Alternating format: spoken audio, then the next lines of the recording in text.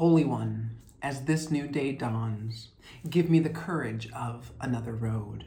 Give me the peace to accept new things, to go new ways, to embrace the unfamiliar, and let go of my attachments and my fear of not knowing.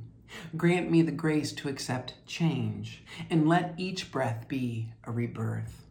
Awaken me this day to your calling, and to my potential becoming. As I travel this new road, may I do so with steadfast courage and love. Amen. Good morning, Stone Village, and happy Ascension of the Lord Sunday. I hope that all of you are well and safe in this world. All is well in my world. The Lord be with you, and let us pray. Prepare us, O God, to hear your word through the scripture of this day. Confront us with your claim upon our lives. Clarify the choices we must make if our lives are to have meaning and purpose. Help us to respond to the one who came as the bread of life, so we may know life at its fullest and at its very best. In Christ's name we pray. Amen. The reading today is from Acts chapter 1, verses 6 through 11. So when they had come together, they asked him, Lord, is this the time when you will restore the kingdom of Israel? He replied, It is not for you to know the time or dates God has set, but you will receive power when the Holy Spirit has come upon you. And you will be my witnesses in Jerusalem and to the ends of the earth. When he had said this, as they were watching, he was lifted up, and a cloud took him out of their sight. While he was going and they were gazing up towards heaven, suddenly 2 men in white robes stood by them. They said, Men of Galilee, why do you stand looking up toward heaven? This Jesus, who has been taken up from you into heaven, will come in the same way as you saw him go into heaven. This is the word of God for the people of God. Thanks be to God. Men of Galilee, why do you stand looking up toward heaven? One minute, Jesus was standing with and talking to the apostles. The apostles can see him. They can hear his voice. And if they had reached out their hands, they could have touched him. The very next minute, he was lifted up, and a cloud hid him from their sight.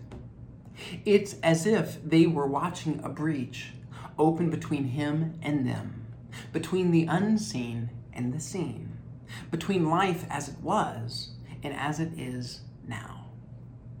I don't know why the apostles stand looking up toward heaven, but I do understand those moments. There have been moments in my own life when I've stood looking up toward heaven. And so I suspect my reasons are not so different from the apostles. Those moments in my life have almost always been defined by change and loss, when I felt pulled between this and that, standing on a precipice of a widening abyss, fearful of falling in. At other times, it has been about a desire for something new, something different, something more.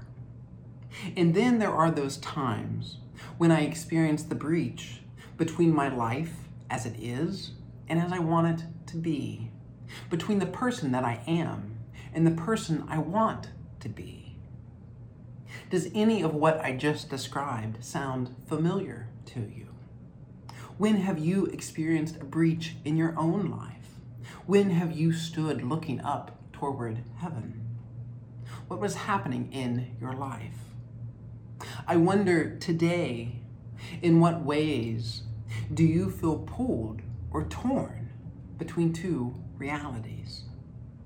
At some point, we all come to a breach, a chasm in our lives, which takes us to the very edge of what we know, to the border of what we believe, to the horizon of what we can see, and to the limit of our own self-sufficiency. For me, it's in those moments uncertain of what to do, feeling somewhat paralyzed by indecision, that I look up toward heaven and I pray, and then I wait for God to act, to give me what I need, to change the circumstances of my life, to make it better, to do something. I want God to fix and close the breach, the chasm in my life, because I don't know the way forward. I feel stuck and I'm frightened. Perhaps you can relate to those moments in your own life. Maybe that is why the disciples were looking up toward heaven. Maybe they too want a God who will fix and close the breach. But what if God doesn't fix or close the breach in our lives? What if instead God calls us to step forward? What if we are the ones to fill the space? Over time, I have come to believe Jesus' physical withdrawal from this world is less about his absence and more about our presence. I think of it like a parent teaching a child to walk. At first, the parent stands over the child holding their hands.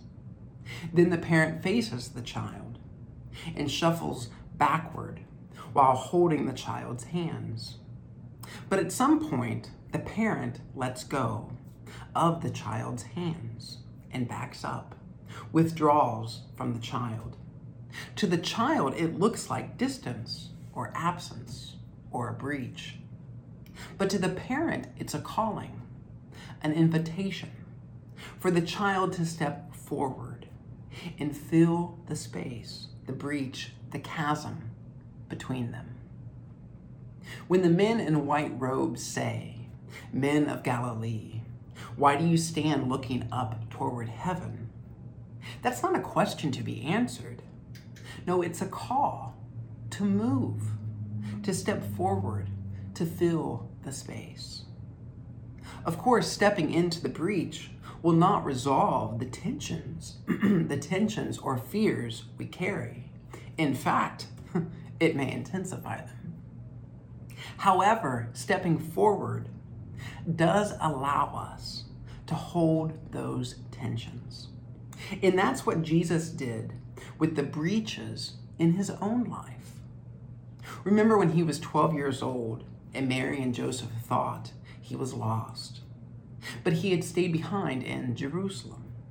He was holding the tension between his life in their house and his life in God's house. Or when the Syrophoenician woman asked him to heal her daughter, he was confronted by another breach of his identity and mission. He held the tension between the children of Israel and the one he called a dog. Then there's the Garden of Gethsemane, in which he held the tension between his will and God's will. And perhaps the most graphic image of a chasm in Jesus' life is the crucifixion. Jesus nailed between heaven and earth, his arms stretched apart, embracing the world, praying to God, by whom he felt forsaken. You see, Jesus never sidestepped the chasms of his life. He always stepped into and held the tension, and in time became more than he was before. Understand, to step into and stand in the breach and hold the tension won't necessarily fix anything, but it does change everything. You see, those moments in life when we experience a breach, a chasm, are not just openings in our lives to avoid or fix. No, they are opportunities. They open us to something new, and they open something new within us. They offer us the possibility of transformation, an ascent to new life. They remind us that life can be lived differently. That we can let go of patterns of behavior and thought, which may have been helpful in the past, yet no longer support our lives today. Whatever the breach in your life, in my life might be today, we have two options. We can keep looking up toward heaven, toward that which is unseen and intangible. Or we can shift our gaze. We can step forward, engage the circumstances of our lives, which are tangible, and begin to know life another way. Thanks be to God. Amen. I give thanks to God for each of you, and I pray this day you bear witness to the love of God in this world. Bear witness to the love of God, so those to whom love is a stranger, they will find in you a generous and loving friend. In the name of Christ Jesus, in the power of the Holy Spirit, amen. I love you, stoners. I hope you have a wonderful day, and I will see you soon. Bye.